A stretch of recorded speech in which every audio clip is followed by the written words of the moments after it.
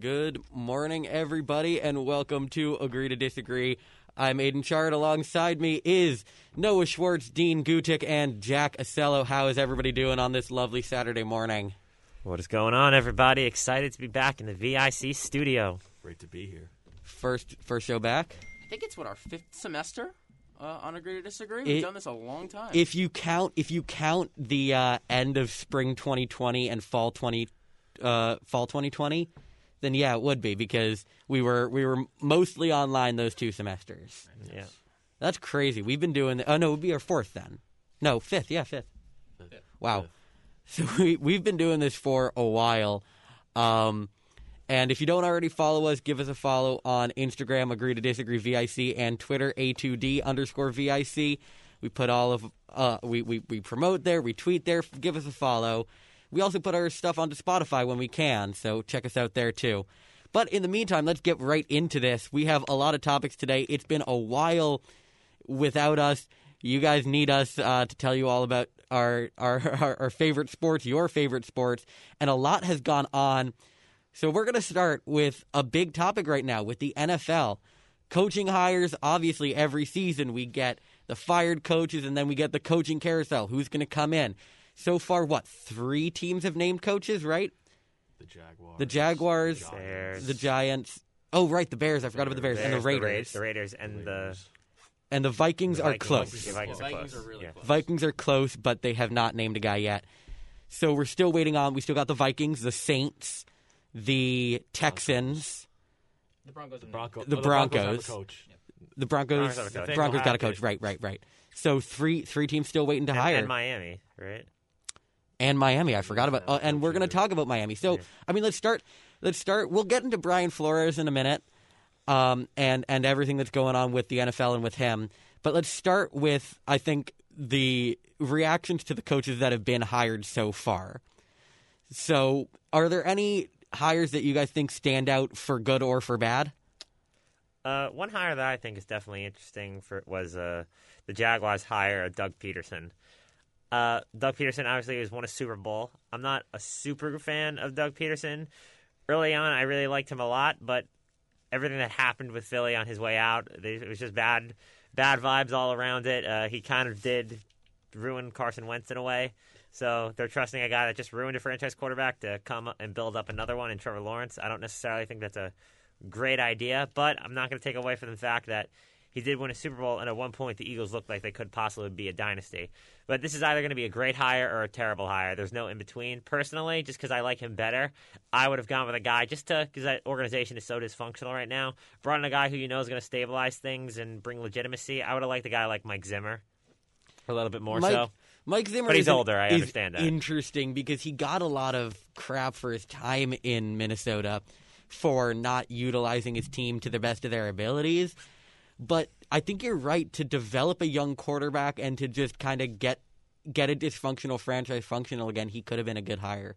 I like Peterson. I mean, I know that he gets a lot of criticism for the end of the Philly tenure, but to me, that Jacksonville organization needs credibility more than anything else because even this coaching hiring process was a disaster in a lot of ways. I mean, asking guys for permission very late in the process. They had the longest of anybody considering they fired Urban during the season. And it took them almost one of the longest teams to get a head coach in there. It's also not like they're an undesirable team, like the way the Texans were last season, the way nobody wanted to go to the Texans. Well, it seemed like it with Jacksonville, though, because they had a million coaches come in there. I mean, even Byron Leftwich, who they almost hired, apparently walked out of there and didn't have a job because he didn't want to work with the GM, and they wanted to keep the GM around. So they need credibility in Jacksonville more than anything.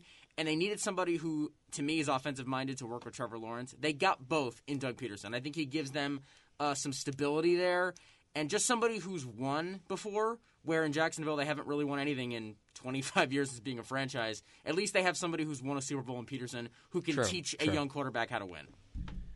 Dean, what you got? I agree with Noah. I actually like this hire. And considering the process that the Jaguars had, considering how much of a disaster it was, I'm surprised that they actually got a solid result out of it. That's fair. You know, I thought that they were going to go with Leftwich until they decided to retain their coach, their GM, which I know a lot of fans are unhappy about in Jacksonville. But I think Doug Peterson can work well with a young talent like Trevor Lawrence. And at this point, Lawrence needs a guy that's offensive-minded. Like Noah said, Peterson has a lot of credibility. He's got a good offensive mind. Not like Adam Gase offensive mind, but someone that at least could help try and develop Trevor Lawrence, especially with what Trevor's been through his first year, which was a roller coaster ride. I'm just going to give, I think the Jags deserve a small shout-out. Because outside of hiring Urban Meyer, the franchise has done basically all that's within their power of trying to improve the franchise the past couple of years. Urban Meyer was a horrible move. But right now they're making a coaching hire that's good. Why don't they fire the GM? They should fire the GM, but he's made some solid moves. And he's gotten the guys that they had to trade. The guys that they did trade, they had to trade because their relationship with the team got ruined. And that was not going to be fixed. So it shouldn't have been ruined in the first place, but once it was ruined, they had to get rid of them, and they were able to get good return for guys like Ramsey, for guys like Ngakoue, and they did have to completely destroy a nearly Super Bowl bound team from 2017. But what they've done since then to try and build it back, I think they're doing a solid job so far, and Peterson is a good step in the process. That's fair. I mean, they shouldn't be winning 3 games in 2 years. But no, they should not. And they shouldn't have the first overall pick 2 years in a row. Should we talk McDaniels? Because I think he's an interesting I think candidate. McDaniels is another interesting one. Yeah, I like Josh McDaniels as an offensive coordinator. I don't like him really as a head coach. And here's why I said that. And I talked about this with Jack a couple days ago off the air. For as great as he is as a coordinator, the one thing that he admitted in his press conference when he got introduced by the Raiders a couple days ago was that the thing that really messed him up in Denver a decade ago was that he wasn't very communicative with his coaches, his players, everyone on the staff, and it led to some off-the-field stuff that really wasn't ideal. The problem that I think he's going to face with the Raiders is that this is a team with a bunch of guys who have had a lot of problems off the field. Not to mention Henry Ruggs, but they have other guys who are actually still on the team. Nate Hobbs is one name. Damon Arnett was here for a long time. They've just had a lot of guys with off-the-field stuff. Even Max Crosby and Darren Waller have had pass with different things go on for them. So, to me, McDaniels is not someone who's a player's coach who's going to put their arms around these guys and make them feel loved and wanted. He's sort of a military general in the way that Belichick is. You know, he worked in New England for 15 years. Like, that's to be expected. So I just don't think this is a great fit with the Raiders organizationally. I know he knows what he's doing offensively in terms of developing players and maybe helping Carr out, even become better than he's been. But to say that he's going to be the right culture fit within this team, I don't really see that happening. There's also two things to note. I mean, like you said, Carr, fantastic quarterback. This is probably they're coming to the point where the Raiders need to decide what they're going to do with the future at quarterback. Because they could, realistically, shop Carr, get a good pick out of it, or get a younger quarterback out of it, and try to rebuild anew. Because we've seen their star wide receiver who they were going to try to build around in jail, possibly for life, never coming back to the NFL. Darren Waller has played well, starting to age. He came into the league relatively old.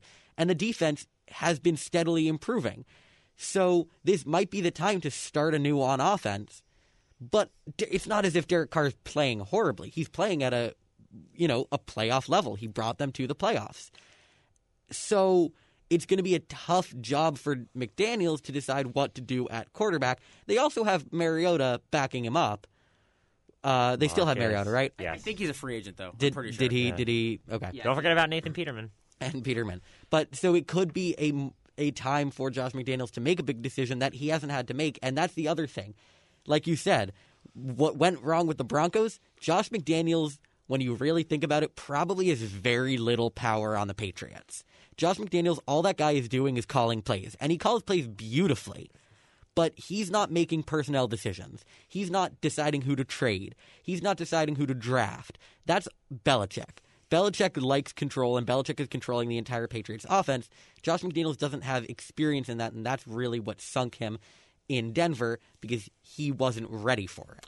Yeah, I definitely agree with that. And even with this hire, when I really think about it, even though Josh McDaniels still has lots of experience, I feel he still has something to prove. Because outside of 1 year, he's only been able to – he's made an offense work, but he's had Tom Brady to do it the whole time. The one time he didn't have Tom Brady was with Kyle Orton and Tim Tebow. And I think we can all agree that didn't work out so well. So he has a good, talented quarterback in Derek Carr this time. It should work, but also this time, and he still has to prove that like he can be a head coach. As we can all remember, when he was going to be hired by the Colts, and then he kind of ran away and went back to Brady. This time, he doesn't have that protection, so he really has something to prove here. And this hire really did surprise me because I really thought why he stayed in New England is because they guaranteed him that I thought they were going to guarantee him that he was going to take over after Belichick. That was the only plausible reason I thought that he stayed there. So to me, that whole thing didn't make any sense. But it's a solid hire. Lot to prove. Hopefully he's ready. I have to agree. I mean, I didn't expect the Raiders to go this way and hire McDaniels. I mean, I thought the GM hire was good. Was it Ziegler? Yeah. I thought that was a good pickup by the Raiders, but this will be a new start for McDaniels. I mean, things didn't pan out well in Denver. He's worked in New England for a long time calling plays. This is his chance. But the thing is, the Raiders the Raiders have had a ton of problems. Nate Hobbs, Damon Arnett, Henry Ruggs, Crosby and Waller in the past is also mentioned. The thing with McDaniels is culture change. The main subject in Las Vegas is going to be culture change, considering what those guys have been through, especially this past year. But it'll be interesting to see where McDaniels goes from here. I think he could, help. Like you said, Aiden, he could call plays, but I don't know. I feel like this one's like high risk, high reward. Like this could go either really good or really bad. I want to talk about one more guy, and I want to make this quick because I want to keep moving. But Dable and Brian Dable, Dean, we're going to need to get your take on this. Dable to the Giants, I think it's a fantastic hire. But yeah, Dean, break it down for us. I love the hire. Now I'm a bit upset. I'm a bit torn that he left Buffalo, but we knew it was going to come eventually. I mean, last year, considering that he didn't go to the Chargers or Jaguars, he went this year to a better situation in the New York Giants. He goes with Jim Shane. That's debatable. Yeah, better really? than the Chargers? Better than the Jags. Better than the Jags. Interesting situation.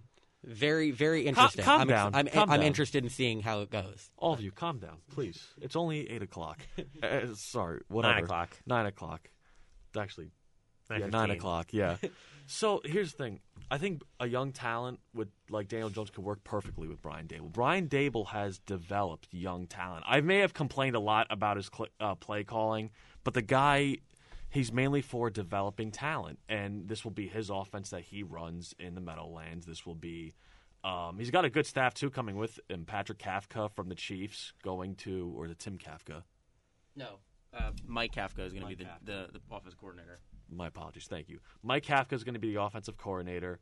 I believe they are trying to get Wink Martindale because Patrick Graham's going to the Raiders. And didn't you say they hired away the quarterbacks coach? Or no, assistant Buffalo quarterbacks. Ken Dorsey got promoted. Buffalo got promoted their quarterbacks coach. Yeah, right. My bad. But I think this is a good hire for the Giants. I think Brian Dable's going to bring in this new mind he had from Buffalo. Him and McDermott led a culture change. That whole staff did, and so did Brandon Beane. I think Jim Shane and Brian Dable are going to try to do their own version of a culture change in the Meadowlands. Yeah, the real problem here is the optics of this, I think, from the Flores standpoint, if we want to get to that. And we'll get into that in a second. Because I think we can all agree Flores is going to – Dable, I should say, is going to be a fantastic head coach. I don't think there's any question about that. Yeah, I love the hire. Brian Dable, I think he's done a phenomenal job. He developed Josh Allen beautifully. The only thing I don't like about this whole thing, really, the biggest question mark for him is whether he's going to stick with Daniel Jones or not. I think the Giants need to stop kidding themselves. This guy is not a franchise quarterback. He hasn't shown he has any ability to be a franchise quarterback. He's shown glimpses. In 3 years, he's led the league in turnovers over his entire 3-year span, and he hasn't even played in full season once. And so that's a very, very questionable. And the injury concerns from the neck problem are going to be legit. And the biggest thing, whenever the Giants have had a game, especially a second season where they actually had a decent shot to win, he never won a big game when it mattered. And he's never played in a game that actually truly matters in 3 years. I mean, he is in a lot of ways the Walmart version of Josh Allen. He's the same type of quarterback and just worse at everything. Maybe a little bit faster. Maybe a little bit faster. But outside of that, not better than Josh Allen at anything, and so that's why I think it could be interesting to have Dable. But Noah, you introduced it. Let's talk quickly about Brian Flores, because Flores getting fired was the biggest surprise of the offseason. I think we can say that with certainty, and right? him not getting hired to this point has been a big surprise. We'll get to that. Best coach out. He was the best coach out there. He's the best coach out there. I can understand Dable getting hired before him, but I cannot understand, and maybe McDaniels, if a team really liked him. But the other guys have not had head coaching experience. They did not experience 2 consecutive winning seasons that missed out on the playoffs by, the smallest margins twice in a row. So what gives? And then we kind of got the answer we were looking for. Flores dropped a lawsuit on the NFL, specifically at the Giants, Broncos, and Dolphins, alleging racial discrimination, which I have not read the entire document. It's 58 pages, but from everything I've seen, I mean, his evidence is pretty strong. Yeah, I think so too. I think the text messages from Belichick are definitely That's incriminating. Pretty important. But to me, the most important thing, it really is just to look around the league. We have one African-American head coach, and it's a Hall of Famer, Mike Tomlin, so I think he's in a class all by himself. But there were 4 elite candidates Todd Bowles in this hiring cycle that are African-American, and none of them have jobs. Todd Bowles and Byron Leftwich.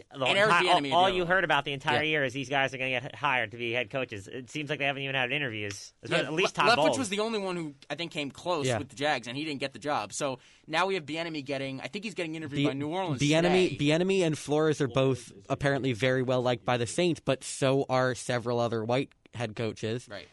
And if the Saints do anything except for hire one of the either Bieniemy or Flores, it's gonna look bad on them. And I think the tanking stuff too. Yes. Yeah. If that is true, and if Hugh Jackson, Stephen Ross offered money and Jimmy Haslam offered money, every guy owners should be forced to sell. If that's the case, I bet, and I don't want it to happen, but I could see it happening if it comes out to be true. The NFL will go to a lottery system, for the draft, which honestly I'm not in favor of. I am not either. But over 16 games, I don't like that. So, but that could be the case. And the biggest example, I mean, it's hard to say if that was true with Flores because Flores actually did a good job. But obviously, the one that's definitely eye popping is Hugh Jackson because if he was being paid to lose, he did a phenomenal job over 2 years. Over 2 years, his first 2 years, they were 1-31. And I don't remember where I heard it from, but I think it was on Undisputed where I heard it. They said that originally the owners gave him a 4-year. I think it was 4 years to stink and build up their team, and that's when he was truly going to be tested. So I think that's why I think they only fired him because they were so outraged by the fans. I think what this lawsuit is explaining is that is kind of exposing. Is that teams are going to hire a black head coach because it looks really good from a publicity standpoint. And they're going to give that coach the worst possible situation. And we've seen it time and time again. We saw it with Hugh Jackson. We saw it with Steve Wilkes on the Cardinals. We saw it with Brian Flores. He was put in one of the worst situations. And he did so much with it. He did and Flores didn't do what I think ownership expected him to do and lose and be bad. But the other guys didn't really ever show any promise because their team sucked. And so then they were the scapegoat to fire when they wanted to bring in the guy they really wanted. And Aiden, the one guy I don't think you mentioned, is David Culley, just from this past offseason in Houston. Culley. I mean, I actually understand the reason of his firing. I get it from a football perspective. But overall, he did a good job. Just in terms of being fair, it's totally unfair. I think he deserved a second season. And overall, he did a good job. I didn't think that team was going to win 4 games. The problem, same. I mean, what he did with Davis Mills and that Tex team was great. But the thing is, though, for Culley, I could be wrong here. It just felt like once he took that Houston job, his days were numbered. And I'm not saying because he's good or bad. It just felt like considering the situation he was put in. Yes. It just felt like his days were numbered. He was I think whoever was hired that offseason by the Texans was going to be a 1-year rental. Yep. It was going to be, we have you for 1 year, get us through this disgusting offseason. And let's find our real coach. And then we'll find our real coach next year. And I think it just happened to be Dave Culley.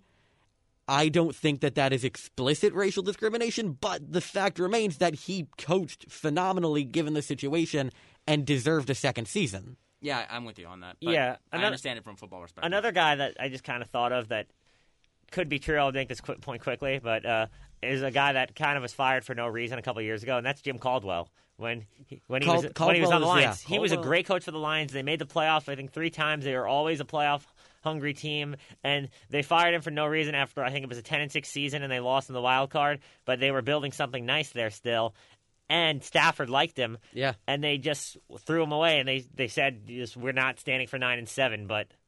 Like, why would you fire a solid head coach that's been to a Super Bowl and that's earned the respect of a Hall of Fame quarterback like Peyton Manning? And he did a lot. He did a lot with less on that Detroit Lions team. He took a mediocre Detroit Lions team to the playoffs. And I'm not saying that the Lions were the worst team in the world at that time. It was just that considering what Caldwell had, he did a lot with what he had. But the ratio is insane. There was a report I think from Albert Breer saying that he projects that there's going to be no African-American head coaches in 2022, which would be insane. It could be true. I think it's up to Flores getting this Texans job, which I can't imagine they're going to hire him after this whole lawsuit. Yeah. I can't see it happening. And then if Leftwich or maybe Bieniemy gets the Saints job or something, but if we do have multiple black African-American coaches, it's going to be maybe 2 or 3 guys at the most. Yeah. It's probably just going to be Tomlin if things go the way I expect. Right now, I'm going to say it's just going to be Tomlin. I agree. And this is something we can talk about for the entire segment. We do want to move on, but this is a conversation that has to be had. This is a conversation that is going on in the NFL right now.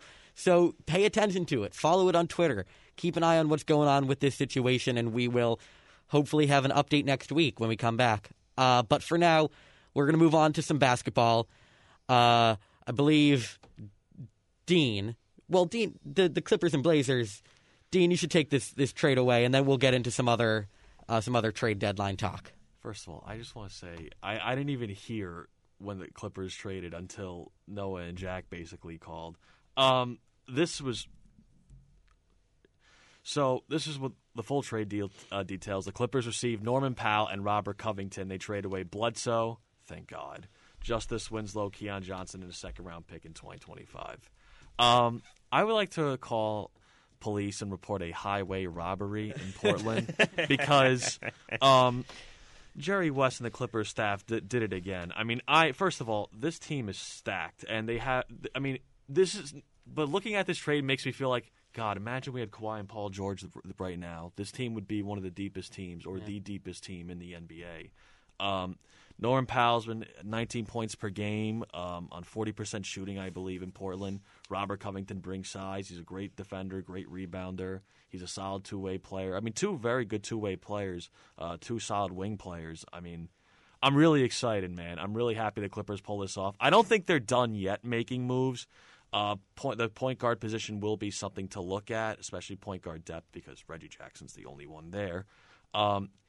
I really love this trade for the Clippers, and they got Powell locked up for the next 4 years. Covington's going to be a free agent this offseason, but I mean, great trade for the Clippers. Amazing trade. I'm really happy about this, and I think Powell is going to be a legit third option for Kawhi and Paul George. Yeah, I 100% agree with you, Dean. And you mentioned that it would be awesome to have Kawhi and Paul George. Well, you might not have them the rest of this season. That obviously depends on how the medical stuff all goes. But this is a trade that I think was almost like a little reward from Steve Ballmer down to their excellent head coach Ty Lue to say, hey, we're going to give you a little bit of a boost to get in the play-in tournament. And maybe even if we don't have our stars, we'll at least have some guys who can get us into the playoffs, maybe win a couple games in the play-in tournament and get into the first round. But this is really about next season. This is really about if we can re-sign Robert Covington, and even if you can't, they have your bird rights. They can re-sign it to the most money. They're going to have a player, Norman Powell, who is a terrific third option on offense. I mean, we just saw it in Portland. Averaged 19 a game, as you said, Dean, and was able to play off Dame and CJ about as well as you possibly can. So this is something for next year. This is where they're going to have a team next year with a bunch of other depth in terms of their role players, and Batum and Morris potentially, and maybe Zubats and guys like that. But I think Powell will be their third or fourth best player, probably a starter for them, and somebody who is a core piece going forward for the next maybe half a decade, considering they have him under contract. So I really love this trade in terms of what the Clippers did. And for the Blazers, it's just a shame that in 12 months' time, they traded away Gary Trent, they got Norman Powell, And then after a year of Norman Powell playing really well for them, they dealt him for basically a second-round pick, Keon Johnson, and whatever they're going to get from Eric Bledsoe. It's just a disgrace. And if I'm C.J. McCollum and Damian Lillard today, I am not feeling really good about my future in Portland. I mean, I can't imagine that any of you guys would disagree on that. No, not at all. And when we continue to talk about this, I agree with you guys. This is an absolute beautiful move for the Clippers. They get that guy, that third scorer that could possibly replace Lou Will. Norman Powell, who's having one of his absolute best seasons of his career this year, averaging 19 points a game, 3 rebounds, shooting 46% from the field and 41% from three, which is also, I believe, a career high. Yep, it is. So he's having an absolute phenomenal season this year. He's going to be that third legit scorer. He's a very solid defender. He has championship experience. He brings that experience. Won a title in Toronto. And I mean, like you said on Twitter, Noah, getting rid of 2 tired vets. Yeah, they're good, but they're not going to carry your team into the future. Definitely. Bledsoe is just a holdover. This team is going to be primed and ready for next year, and they have a decent shot now to really win a game in the play-in and get into the playoffs, I think, with this team. They have a legit first option now in Powell. I agree with you. I think this team definitely needs to add a point guard this offseason, another point guard, mainly a playmaker. I love Reggie Jackson. You know how I feel about my boy Reggie Jackson. He did great the other night. When the Clippers got him, I told you he does big things, but they need a guy who is a little bit more of a playmaker and can spread the ball around. Well, the thing is they need depth. Whether it's someone that's better than Reggie Jackson or someone that, even not as good, but that's still compatible. I can't believe I'm using that word.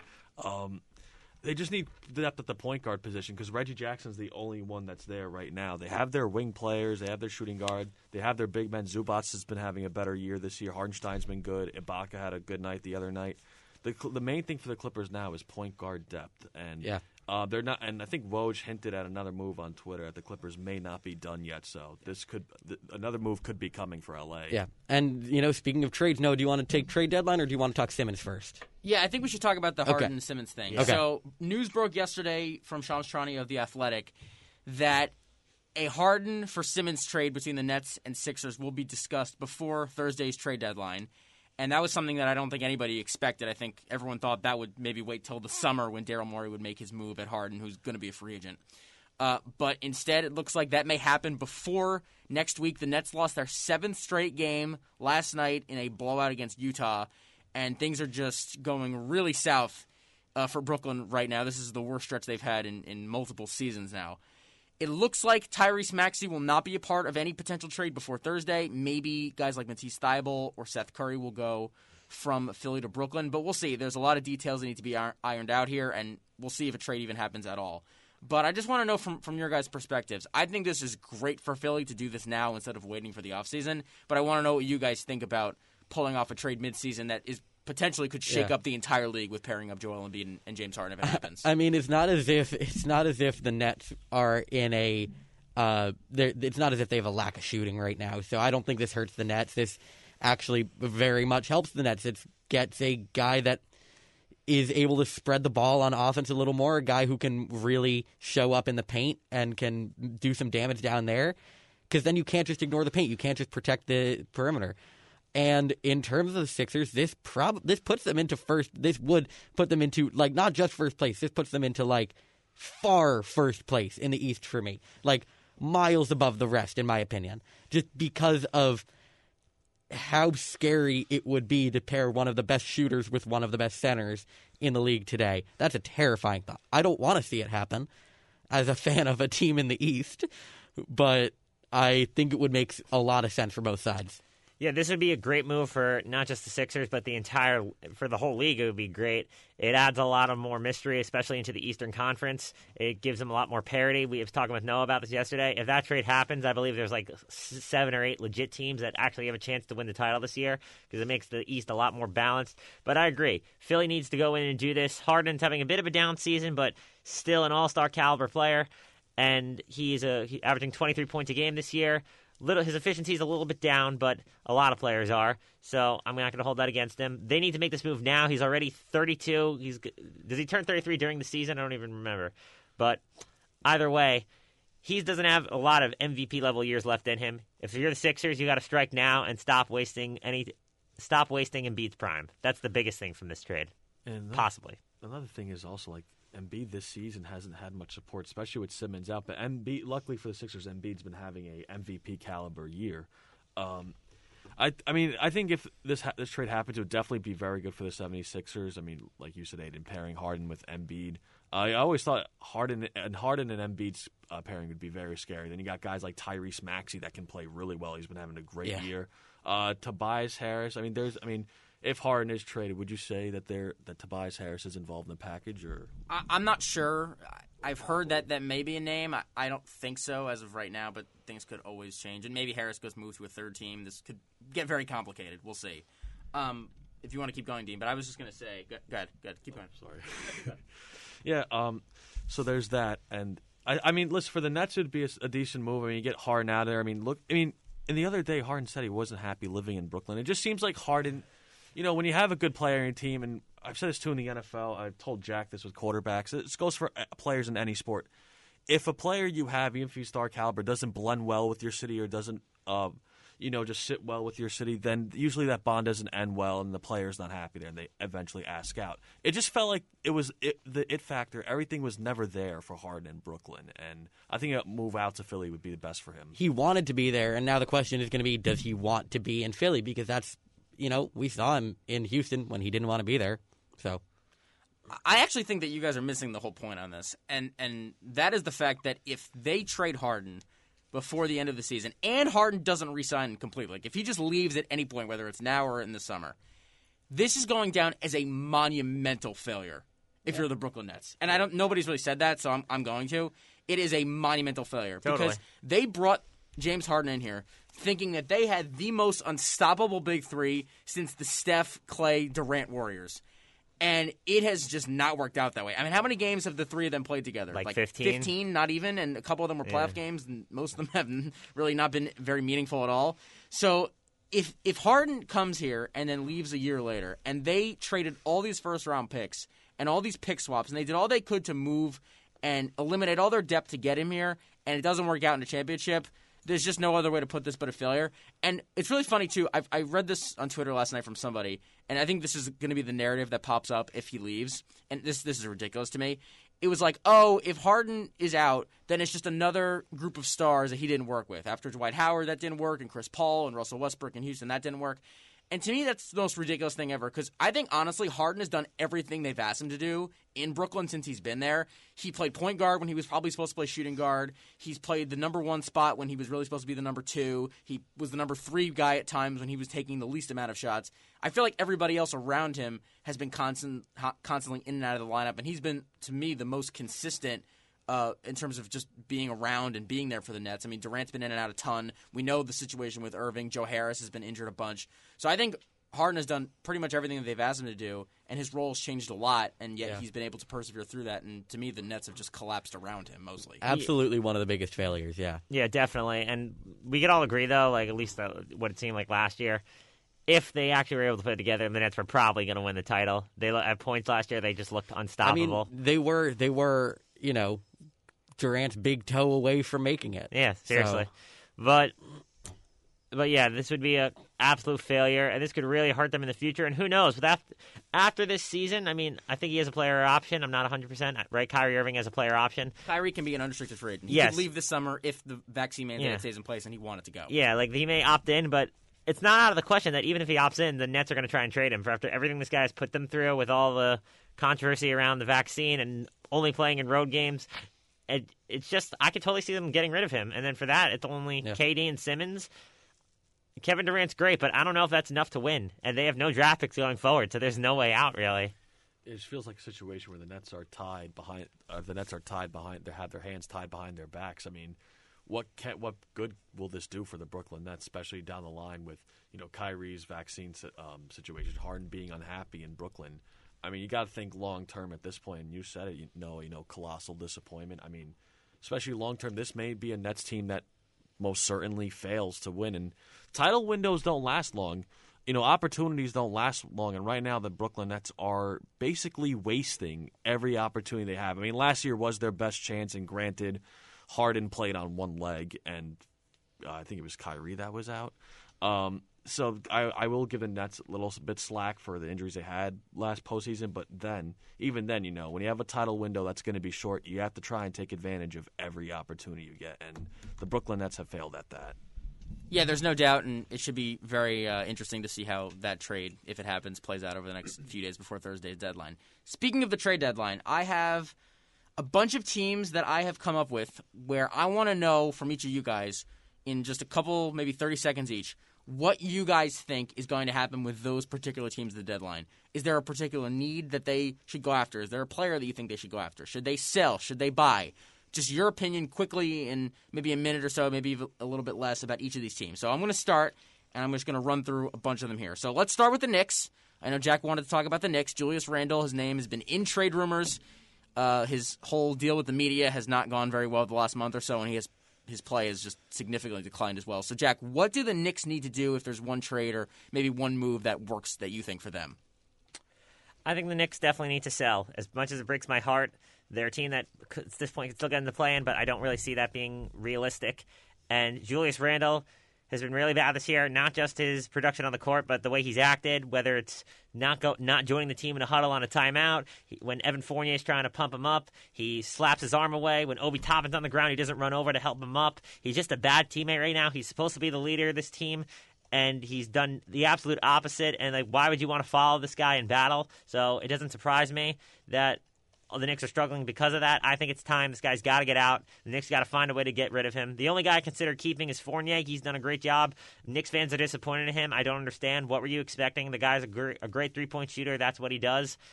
I didn't expect much else. I think they need to move off of Walker and Burks, get some young talent in here, and try and gain assets to try and find some superstars next year. Rumors have swirled around Donovan Mitchell. 2 thumbs down. I'd have to agree. I mean, I would say the Knicks also have to sell. I mean, and for a year, considering how good they were last year, it just felt like, heading into this year that there may be some promise, and it just doesn't feel like everything's gone right for the New York Knicks. If they want to sell, the time is definitely now. So I would say sell for the Knicks and definitely look to shop potentially all your guys. Yeah. All right, and you got something, or we move No, on? I mean, I think you guys hit it, and you guys know I don't know basketball too well, so... Let's move on to the Indiana Pacers, a team that has had a lot of their guys come up in trade rumors. Sabonis, Miles Turner, a couple others as well, including Karis LeVert. So what do the Pacers need to do? Do they need to sell off everybody? Should they wait? Should they maybe deal with some of these guys in the summer? What's the move for the Indiana Pacers coming into the deadline? I would have to say for this team, I think they need to sell again. It's kind of weird because the Pacers are a team that has a lot of talent, but it doesn't really fit well, and it's kind of just boring. I know we always say that. The Pacers are kind of a boring team. I would keep a guy. I would try and keep Sabonis if you can. I think he's the guy you want to build around. I think he's an absolute phenomenal player. Down low, I would try and get rid of Miles Turner, but I don't think they're going to do that at this point because he's injured, so they're going to get less value for him. And I think they'll definitely move off Karis LeVert. He's the one guy I definitely think will be traded. He's a very interesting player where he'll go. A lot of teams could use him. But I think the right thing is to build around Sabonis and Duarte. They'll trade Turner in the offseason. I can still see Turner being traded now. I think, honestly, he'll recover. But I feel like they don't want to do it for value. But I think a lot of teams will make calls about Miles Turner. I agree with Jack. I'm also going to have to say sell for the Pacers. I think Turner's definitely on his way out, whether it's sooner or later. Depends if they trade him now. I mean, may not get a lot of value back. I think for the Pacers, you're going to have to build around Duarte for the future, and maybe even Sabonis too. I mean, Sabonis is also a potential trade candidate, but there's a good chance he stays. Turner's out. LeVert, I think it's time to definitely shop LeVert. And he's not getting any. I'm not saying he's old, but he's definitely not getting any younger by any means. So I think if I'm LeVert at this point in my career, I would rather want to play on a team where you're contending, where you could be a legit third or fourth option. The Pacers are going to have to sell. I think if the Pacers don't sell, a lot of their players are going to want to leave. They're going to request to be sold in the offseason, or they're just going to leave. Turner already did that. So, he was basically, I'm out he wants out. Yeah. Get me out. So if they choose not to, they're really just screwing themselves. Right now, they can get good return for what they got. So yeah, I'm with you guys on that. Let's move on to another team in the East. And I know you like this team quite a bit. The Chicago Bulls. A team that has been at the top of the standings for most of the season. I know you love Lonzo. A team that's been at the top of the standings, but has had a multitude of injuries, including to Lonzo, Alex Caruso, Pat Williams. Zach LaVine was out for a short time. So they have been through the ringer this year, but they've managed to persevere through it. Guys like Ayo Dosunmu, the rookie, has been sensational, had a huge dunk last night at the end of the game. What should the Bulls do? Should they stand pat? Should they be buyers? Do you think they have a real shot at winning the championship and go all in this year? I mean, if their roster is fully healthy, yeah, they definitely have a chance at winning the championship. And that's the question. Can the roster stay healthy for the rest of the season, through the playoffs, and through a possibly 7-game championship? I don't know if it can. Ideal world, they stand pat, they do nothing. In the world that we live in, where we know people are going to get hurt, depth couldn't hurt. And it's not as if they don't have pieces to trade. They have a strong starting 5. They can manage with trading a little bit of their depth. They can manage with trading some draft picks because they have a future set up. So I would say they're buyers, but they have to be cautious. They can't mortgage their future entirely the way that the Nets did just to get another big superstar. All they need is depth. All they need is some guys to come in and fill in for injured players. I'm gonna say stand pat. The Bulls. I feel like the Bulls are definitely buyers, but I feel like they're gonna be one of those teams that are buyers that stands pat. For the Bulls, I mean, besides getting healthy, like you said, Aiden, what can you trade potentially at this point? What can you trade for? They could get some wing players, but yesterday 2 of them went to L.A.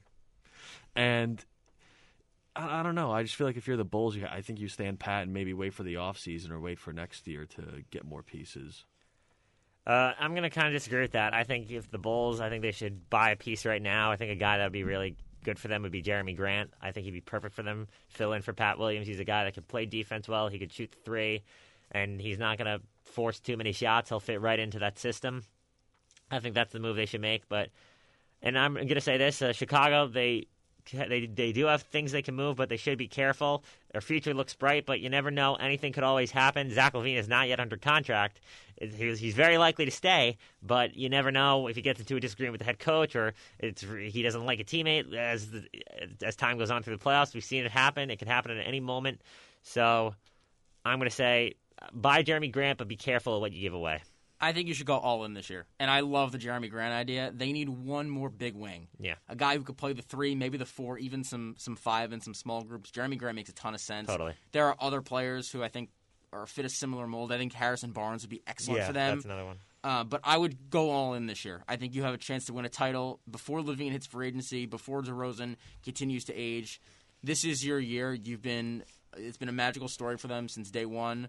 The East is open. I think this is the year that they really have to go for it. You think their biggest trade chip is Kobe White? You think probably, move yeah. him? And I like him a lot. Yeah, and maybe Derek Jones just to make the salaries work. I'm a big fan of Kobe White. Any other teams you want to go, or should we go to the All-Star snubs? Yeah, let's do one more. Okay, go this for it. This is an interesting one. How about Dallas? We saw them beat Philly last night, but they've got 2 guys who are hitting free agency in the summer, and Jalen Brunson and Dorian Finney-Smith. I'm not sure if they're good enough to win the title right now with the team they have, but they're a team that could potentially look for stars later, considering they have Luka and Porzingis. So what do you guys think the Mavericks should do? For the past 4 seasons, ever since they traded for Porzingis, it's been the Mavs should add another person. It's been like this. They have 2 of the best young stars in the game. Why aren't they better? Why aren't they better? And year in, year out, they just cannot improve no matter what they do. I don't think it's time to blow it up. Definitely not mid-season, but what gives? So that's all I'll say on it. I mean, what's going on? Yeah, the Mavericks, it's kind of tough. They're definitely not good enough to win right now. I still don't have them getting out of the first round this year until they get that other player. I don't really care what anyone tells me. I think Porzingis has been a disappointment in Dallas. They expected him to be another an all-star caliber player every year, around 25 points a game. He has not been that. So I think it's disappointing. This team needs another star to pair with Luka, and until they do that, they're not going to win. They have tons of good players like Tim Hardaway Jr., Dorian Finney-Smith, Jalen Brunson. I think they should stay pat, re-sign those guys, and try and use them as assets, which Noah and I talked about last night. Use them as assets to try and trade for a big star like a Bradley Beal. So that's what I think they should do. I think they're going to stand pat again, and they're just continuing as of this point. Who knows what they'll do. If they re-sign them, they probably won't trade them because that's what they've been doing. But I think they're going to stand pat, and they're probably just going to re-sign Brunson and Finney-Smith and keep the same team as they've done the last 3 years. I agree. I'm also going to say stand pat. I think Dallas, I wouldn't say sell or rebuild. I'd say Dallas needs more of a retool. It just feels like this team that they've put together, that they've had, has failed time and time. Carlisle left too last year. I'll say this. I think Jason Kidd has done a solid job. Better than expected. Has done better than expected and done a solid job with Porzingis. But it just feels like this team is missing the it in the team. They have Luka. They have a great young star in Luka Doncic, but they need someone that's going to be with him day in, day out. That's it. That's going to pretty much gel well with him, and it just feels like the Porzingis-Doncic pairing isn't meant to be. So I would say they're going to stand pat, but definitely a retool will come in the offseason. I think you continue to be aggressive. I think that there are guys on that roster in the back end that you could trade. Guys like Dwight Powell makes about $10 million. He makes money working a lot of trades, and same with guys like Maxi Kleba. I would potentially look for trades with guys like that, just on the in terms of depth, adding some extra pieces off your bench, because they could use some juice offensively. Their defense this year has been terrific, but offensively they haven't really been. And Luka has been so good now for a month that I don't think you want to waste another season of his amazing prime. So I totally agree. I would continue to be aggressive. But I think they will. That's the you might be difference. Right. We'll see. Aiden, want to talk some All-Stars? Let's talk some All-Stars. All right, so the NBA All-Star reserves came out a couple nights ago, and the starters came out the week before that. We have our East and West teams. The draft will take place, I believe, next week between Team LeBron and Team Durant. We have some All-Star subs coming in for some injured players, including Durant and Draymond Green, but the teams have come out. There's been some controversial selections. Guys like Fred VanVleet, guys like Darius Garland weren't guaranteed to make it. Chris Middleton as well. Were there anybody that you thought got snubbed that should have made the All-Star team that you're hoping is eventually added, or somebody who maybe isn't going to be added but you just thought should have been there? Yeah. I have my biggest snub is, well, it could be either one of them. I think they definitely deserved an All-Star. It was the Charlotte Hornets, LaMelo Ball or Miles Bridges. One of them definitely should have been an All-Star. Those two have absolutely revitalized the franchise that many people consider the laughingstock of the NBA for so many years. They've done an absolutely phenomenal job. Mainly LaMelo Ball, he's been the leader of that team.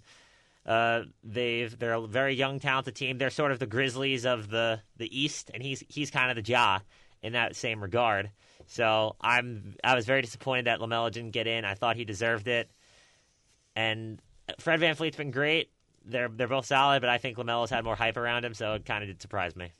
I agree with you. I also thought that LaMelo should have gotten in the All-Star game. I mean, I'm not going to take anything away from VanVleet because he's absolutely deserving. I love him and he deserves it. But I thought LaMelo was over. I thought LaMelo should have gotten into the All-Star game. And yeah, besides performance, I think the thing is for me also like for an All-Star, besides performance, it's also team performance. LaMelo's been a big part of this Charlotte Hornets rise. But obviously there you have players like Miles Bridges, P.J. Washington's also a solid young player. Kelly Oubre. They also have a couple pieces that are decent. Gordon Hayward, Terry Rozier. But it just feels like the Hornets shouldn't have gotten an All-Star this year, and I think LaMelo Ball was the biggest snub out of all of them. Yeah, I'm going to go a little bit different from you two. I'm going to say Jarrett Allen of the Cleveland Cavaliers. Not only is the game going to be in Cleveland, so he would have been playing in front of his home fans, but that dude has just been a sensational young center on the NBA's biggest surprise team, a team that's like 10 games over 500 and has just been so consistent this year. He has been maybe their best player. I think maybe their most consistent player. I think Garland's rise has been something that nobody expected him to be this good, but Allen was somebody who was just expected to be a complimentary piece and has turned into a star-level guy for them. I love Jarrett Allen, and unfortunately, Chris Middleton was somebody I wouldn't have had on there. I would have put Jarrett Allen, the young Cavs center, over him, even though Middleton did make the All-Star team and has been deserving for the last few years and did win the title last year. He deserves some sympathy votes, but I would have given it to Jarrett Allen. You still love that Wiggins starting, right? Oh, yeah. Yes, I do. That's a whole other thing to break down, but we don't have time for that.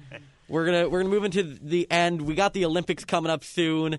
I think was the opening ceremonies. It started today. No, were they yesterday? Friday morning. Yeah. Friday okay, morning. I couldn't remember. It's hard to keep track of everything when it's a 12-hour time difference from us because we're watching everything on a delay, anyways. Yeah. But Olympics have started.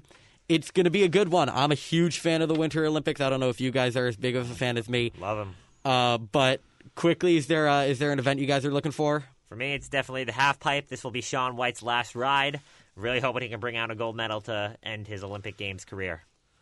Oh man, it's tough. I would say hockey, but well, you got no NHL players. I mean, they got no NHL players going there. You think the Americans have a shot, Dean, to win the hockey? Because I don't think they do without the NHL guys. No. Without NHL, no. I can't see it. Miracle on Ice Part 2. That's true. I mean, women's hockey could be a thing to watch this year. They won. They won yesterday. I watched Canada and smack U.S. won last in Pyeongchang, right?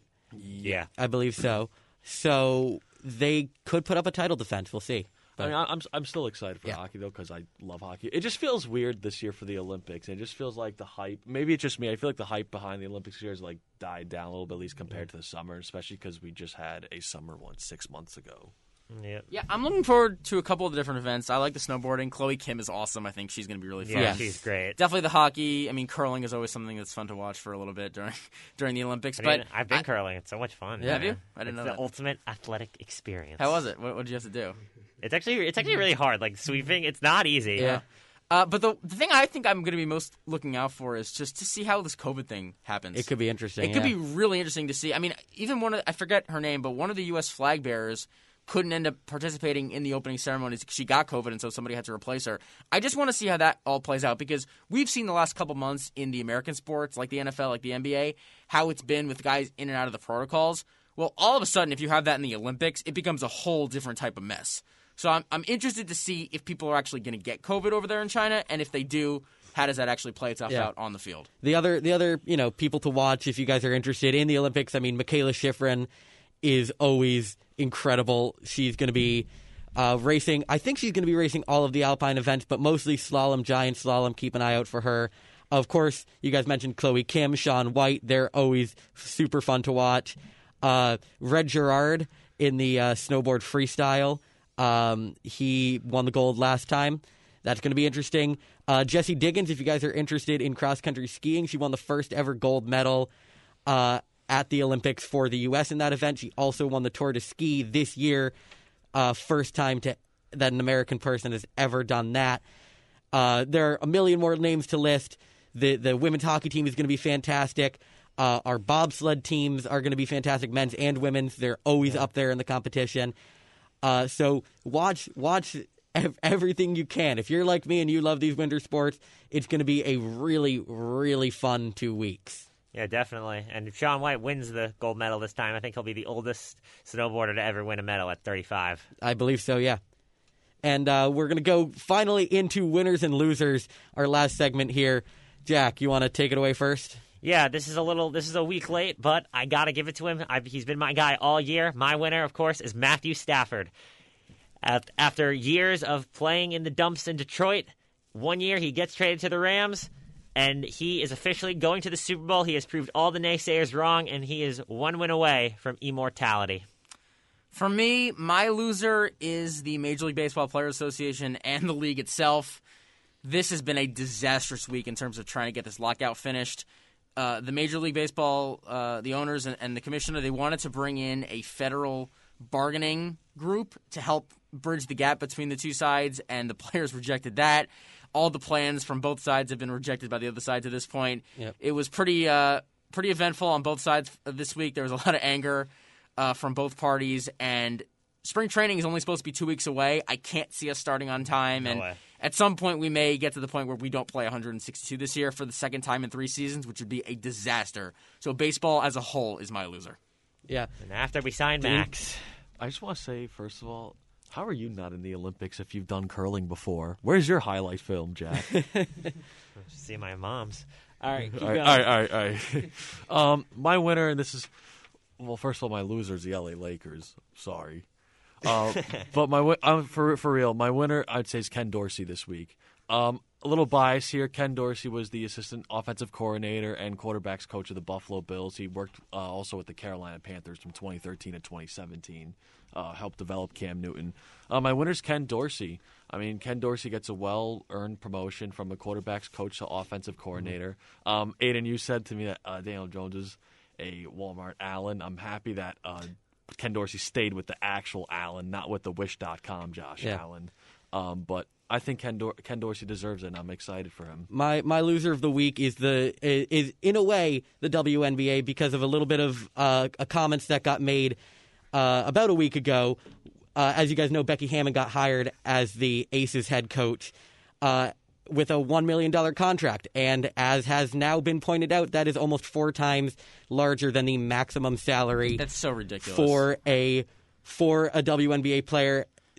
This is a similar reaction to college athletes, especially college football players at D1 schools. Their coaches getting paid multi-million-dollar contracts without them getting a dime.